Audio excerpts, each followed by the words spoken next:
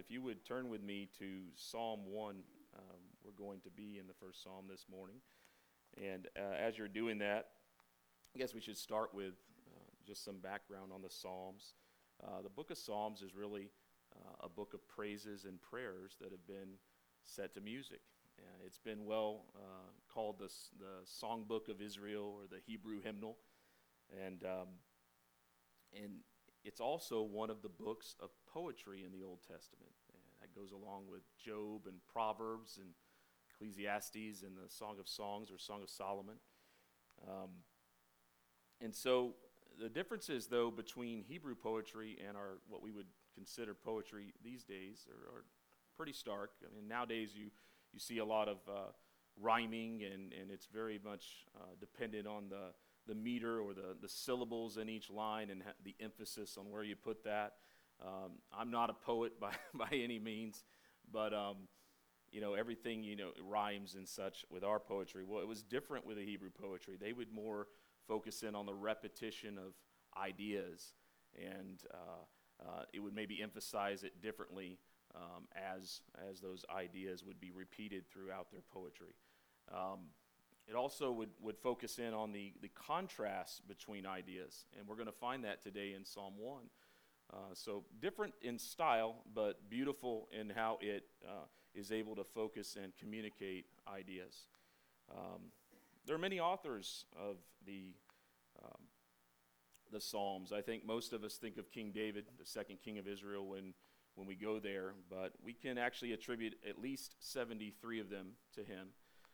Other guys like Asaph, looks like 12 sons of Korah, wrote some in there. King Solomon's credited with a couple. Ethan, Moses, a guy named He-Man, never knew that when I was watching that television show growing up. But and then there are also 50 where maybe we can't attribute specifically for sure. Maybe some of these authors wrote those, maybe others, and we call those the orphan psalms. Another thing I found in prepping here would be the primary subject really of the Psalms is Yahweh, Jehovah God. And there are many names that describe God, but that's the one most commonly used, and you'll find it used at least twice in all 150 Psalms. So final thing I had up there was really there is a psalm for every situation in life. And those of us who've walked long enough know that there's going to be plenty of low times, high times, and everywhere in between. And I definitely run to the Psalms quickly in certain aspects there. So anyway, as we get started, let's go ahead and read the psalm in its entirety, and then we'll dig in. So Psalm 1. Blessed is the man who walks not in the counsel of the ungodly, nor stands in the path of sinners, nor sits in the seat of the scornful. But his delight is in the law of the Lord, and in his law he meditates day and night. He shall be like a tree planted by the rivers of water, that brings forth its fruit in its season, whose leaf also shall not wither, and whatever he does shall prosper. The ungodly are not so, but are like the chaff which the wind drives away. Therefore the ungodly shall not stand in the judgment, nor sinners in the congregation of the righteous. For the Lord knows the way of the righteous, but the way of the ungodly shall perish. So as we get into verse 1, it says, blessed is the man. And blessed simply means, oh, how happy. It comes from the Hebrew word Esher, which is a form of the word Asher, and I'm not a linguist here, but that implies to be right or to be straight. And so what it means is the man or woman who is straight or who is right with God will be happy, blessed, or oh, how happy, right? So then it goes from there into things we shouldn't see in that person. I thought that was interesting. But it talks about who walks not in the counsel of the ungodly, nor stands in the path of sinners, nor sits in the seat of the scornful. So as you see here, the slide has where it emphasizes walks, stands, and sits. And we're going to camp there for a little bit. And when it says walk not in the counsel of the ungodly, counsel means advice or plan, or you could even better describe it as do not think like those that walk in the counsel of the ungodly. And I think it's been true through all the ages, but today more than ever, you can't turn anywhere without having counsel of the ungodly available, whether it's media, whether it's just social media. Anywhere you go, we are bombarded, advertising. And I feel like today more than ever, we have to be careful. We have to put protections in place so that we're not falling into that counsel. But the next step in that is standing, right? And standing in the way of the sinners implies setting your foot, coming alongside. And what that will lead to definitely is you will move from thinking like them into behaving like them. And that's not always bad, in this case, obviously in the psalm, but it made me think of early in my coaching career. I had an opportunity after a couple of years to meet a world-class swimming coach. I know you guys follow the sport of swimming, and you guys are probably like, they have swimming coaching jobs? But he was a wonderful coach, and he was way different than me. I'm a southern boy from Tennessee. My dad moved us to South Florida, and he's from Long Island, New York, and was all about the big city. But he was impactful. He was a tremendous teacher. He could speak to an 8-year-old and right at their level and teach them well, where they would learn and hold the technical things and the things that are pretty complicated, actually. And then he would have enough to be able, they would want to come back. He could, again, right with them. And then he could also speak with the group that I mostly spent my time with, as we had a group of young athletes that were at the national level of the sport, the highest levels of commitment, practicing before, after school, the whole deal, right, all year long, right? And he could get right at their level. So he was impactful to me, and what I found as I stood alongside him, especially that first year, as mostly I was observing and supporting everything that he did, was my mannerisms started to change. The way I would speak, the way I would carry myself on the pool deck. He even had this old school black briefcase, right? And he would carry all his workouts and his stopwatches and such in there. But it sort of communicated as he came on deck, we're here about business. We got some important things to do, right? So, of course, it didn't take too long, and he would be walking on the deck with his briefcase, and me, I'd be following a few steps behind with my matching briefcase, And I'm sure he got grief from some of his, contemporaries in coaching. But it naturally would happen that I would behave like it. And that happens here in the psalm in the negative. If we're going to walk in the counsel of the ungodly, it's not going to be long that we are going to begin to think like them, to behave like them. And then finally, the last bit of that progression there is it sits in the seat of the scoffers. And scoffers would be like those who would mock or be derisive towards somebody. And I thought to myself, who are they scorning? Who are they mocking? Those who are godly, those who are not walking in that counsel. So that progression is clear, and it's how sin will sometimes come in and get a foothold in our life. And I know that there's great examples in the Word as you spend time in it, and I found one in Genesis as we look at the life of Lot.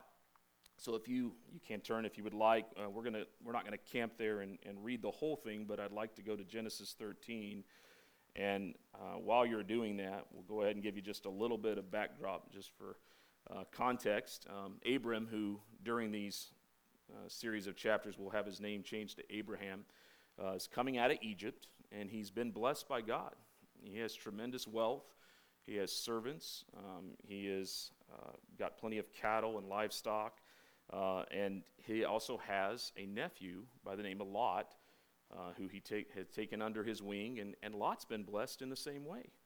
And so the story goes that they're out and they've got all of their, of course, herds, and there are some arguments that arise between the two herdsmen.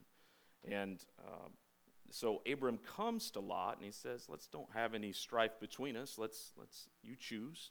Look, if you want to go left, I'll go right, and vice versa. And so we're going to pick it up here in verse 10 of chapter 13. And it says, and Lot lifted his eyes and saw all the plain of Jordan, that it was well watered everywhere before the Lord destroyed Sodom and Gomorrah, like the garden of the Lord, like the land of Egypt, as you go toward Zoar.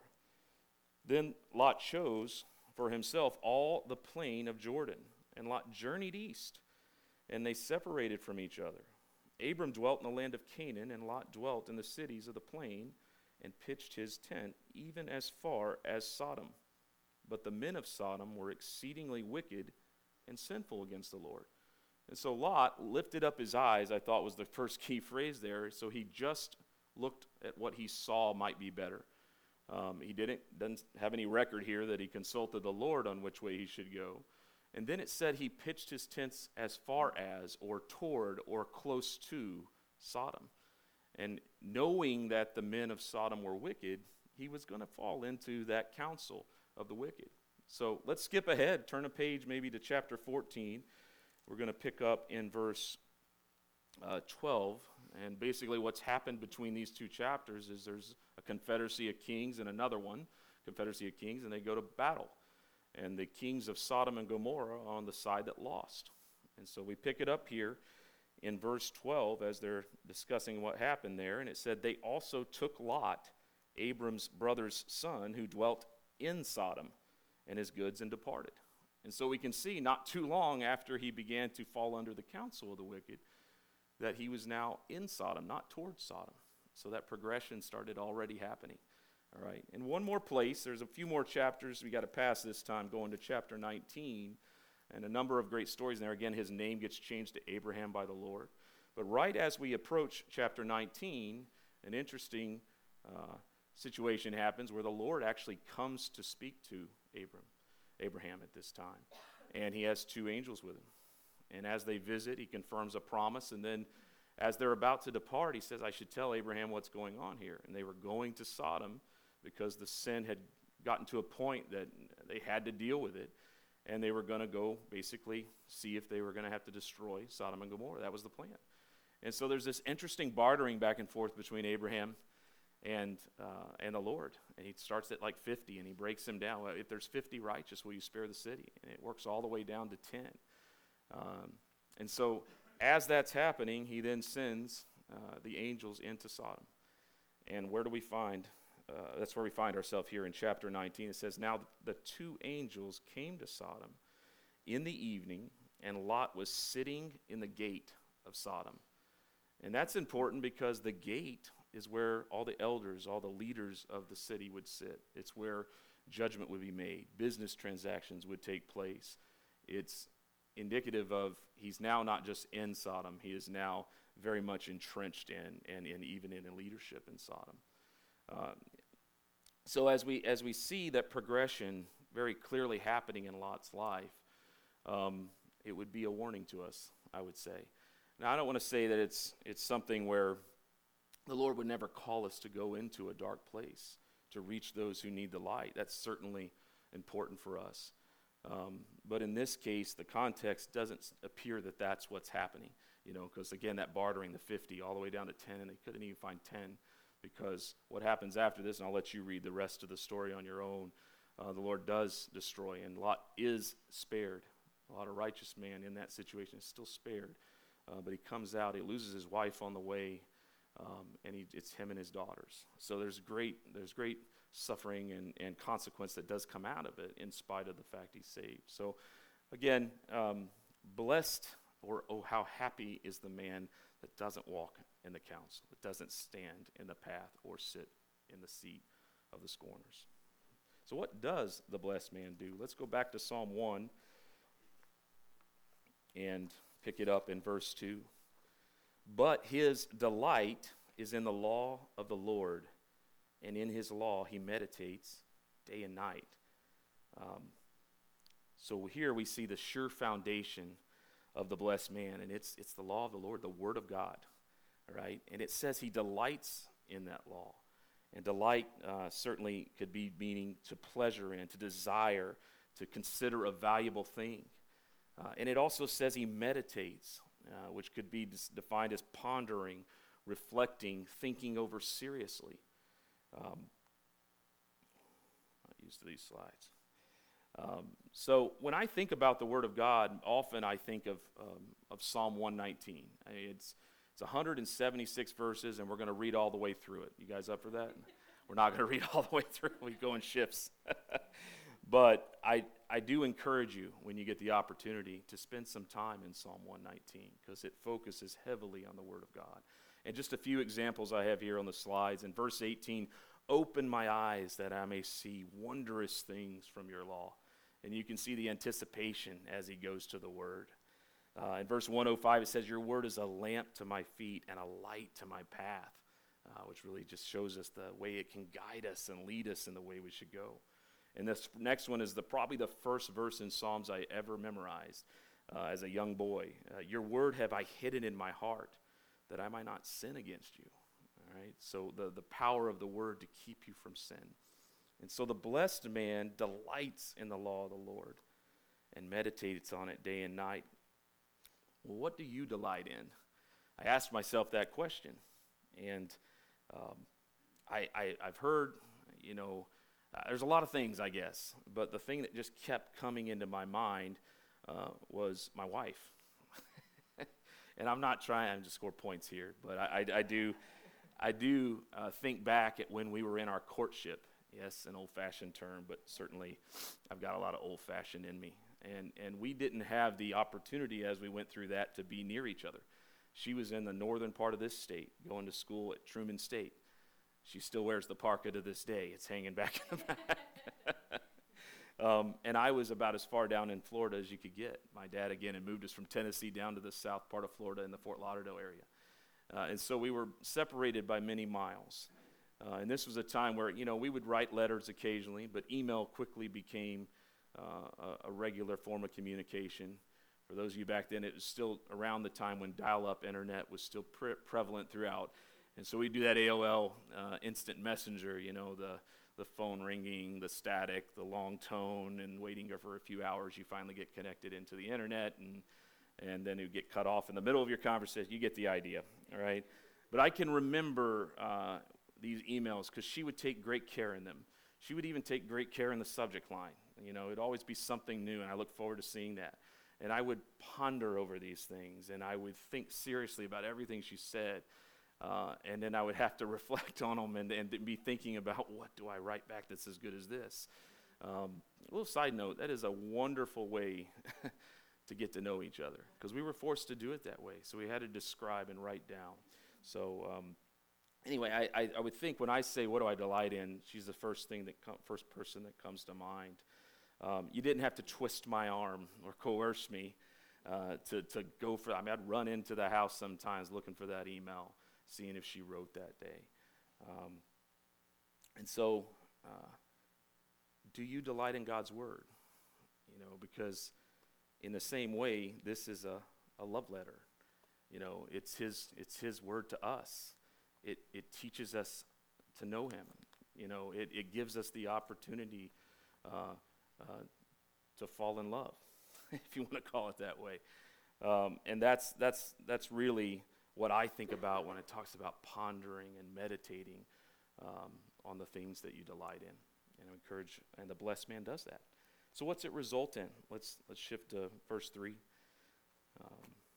It results in three things as I see it in the verse here. We'll read it again. He shall be like a tree planted by the rivers of water that brings forth its fruit in its season, whose leaf also shall not wither, and whatever he does shall prosper. So it brings about fruit, sustainability, and prosperity. And again, pardon me for all the coaching stories today or coaching references, but it's the heart of what we do. As swimming coaches, we train athletes. So we train them, we train their bodies, which is, it's not a ball sport, so we're trying to train their bodies to be the racing boats, the racing cars that get up and when it's race day and put out their best. So there's a tremendous amount of time investment that goes into that.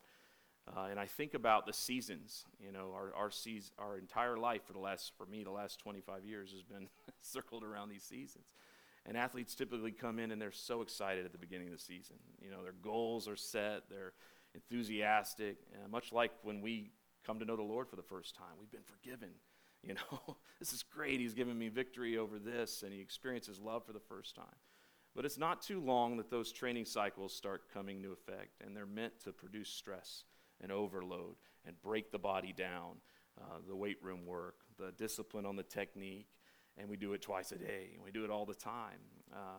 And so as you get through that, you start getting to the seasons where it's not so fun at times, right?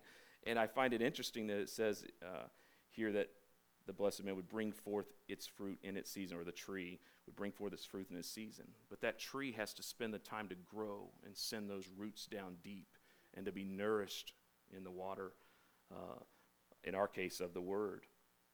And that will ultimately produce fruit, but it also produces sustainability. It says your leaf will not wither, so it's important for us to know that even when we don't see fruit in our lives, that the Word is at work, all right? And blessed is the man that understands that. And then it talks about prosperity.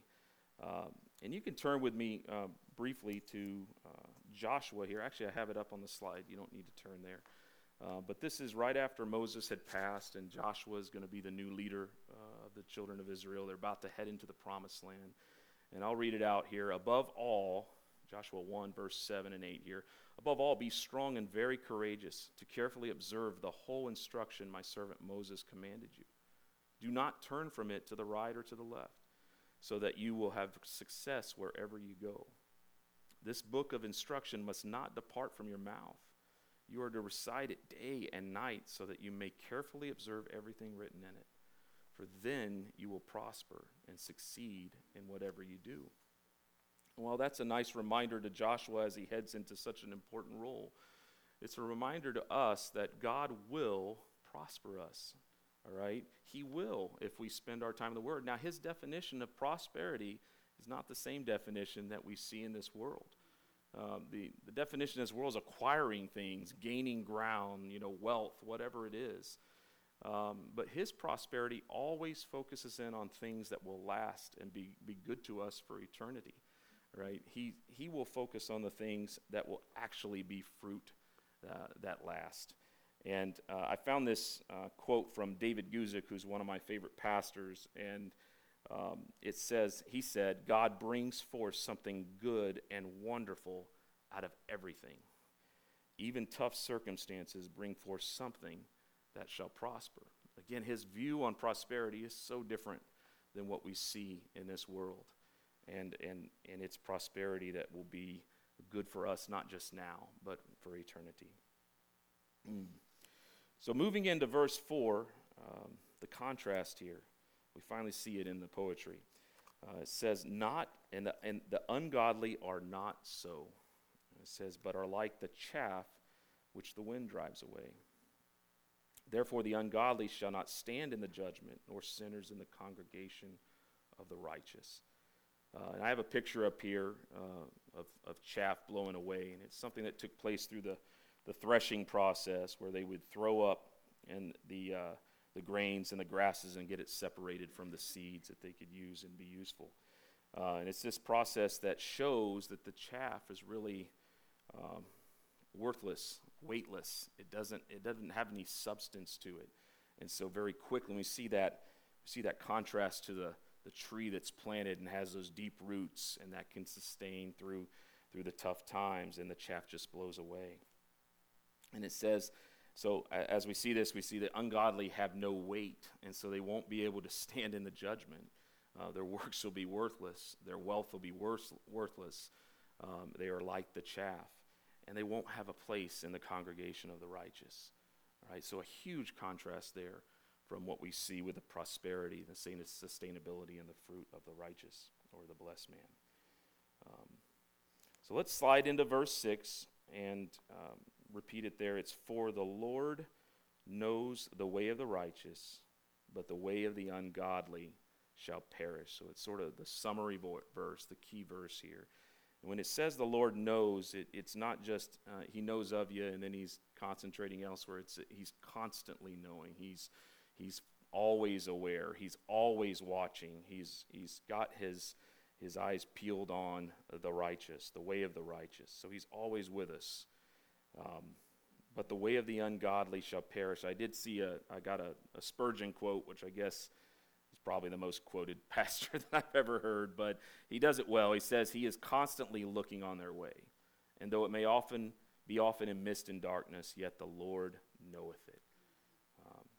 So again, the contrasting poetry here, two paths, the way of the righteous versus the way of the ungodly. And as we sort of head towards the close here, I wanted to take one look into Matthew and see how Jesus echoes this in the Sermon on the Mount. And as you know, the Sermon on the Mount is one of his more, if not his most famous teaching that's in the Scriptures. And he's wrapping it up here in chapter 7. And we're going to pick it up in 13. We'll read a couple different passages here. He says in chapter 7, verse 13, "Enter by the narrow gate, for wide is the gate, and broad is the way that leads to destruction, and there are many who go in by it. Because narrow is the gate, and difficult is the way which leads to life, and there are few who find it." So these two gates, these two, just like the two paths we're talking about in Psalm 1, it's the difficult one that leads to life. He doesn't paint it with, roses or it's not this pain-free journey. It's not one that most choose, right? But it's the right choice, and it leads to life.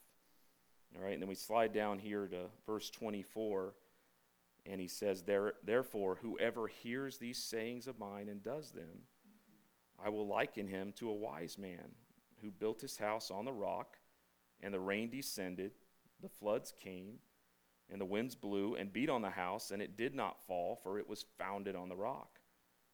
But everyone who hears these sayings of mine and does not do them will be like a foolish man who built his house on the sand. And the rain descended, the floods came, and the winds blew and beat on that house, and it fell, and great was its fall." So again, echoing these thoughts, and as I thought on that, I see that the narrow way is difficult, but it leads to life. I would say in the second passage, it said that foundation that's on the rock, right, can withstand the storms and the floods and the challenges that life are going to bring us. And then I think of the two paths we focused in on Psalm 1. And it's not the popular route, but it leads to sustainability, prosperity, the things that we should be seeking as followers of the Lord. And so whether it's the two gates or the two foundations to choose from, or the two paths that we focused in on Psalm 1, I think the Lord would say to us, make the choice that results in life. Make the choice that results in that strong foundation, because he's not painting the picture of this life that we live in this fallen world as perfect, but he is the God who is always looking over our way, of the way of the righteous. He's the God that's with us through it all. And whether it's a storm or whether it's one of those high moments in life or anywhere in between, the blessed is the man who will follow the Lord. Blessed is the man who will delight in the word. Blessed is the man who has this confidence that whether it's the narrow way and everyone else is going the other way, that we are to be with him, and that we are safe, and we have that hope. So anyway, amen? All right, let's pray. Heavenly Father, thank you for your word, and thank you for the opportunity to get in it together today. And we pray that you would allow it to work through our hearts and our minds as we go our way the rest of this Sunday and into the new week. And we pray that it would allow us to form those roots even deeper into your word as we go through life, and that you would use it, and every experience you allow us to go through in this life, that you will use it to bear fruit that would draw others to see the contrast that we saw in Psalm 1 today. And we just pray that you would be glorified, that you would be lifted up in our lives, and that we would choose to walk with you all the days of our lives. We Pray these things in your precious name, Lord Jesus. Amen.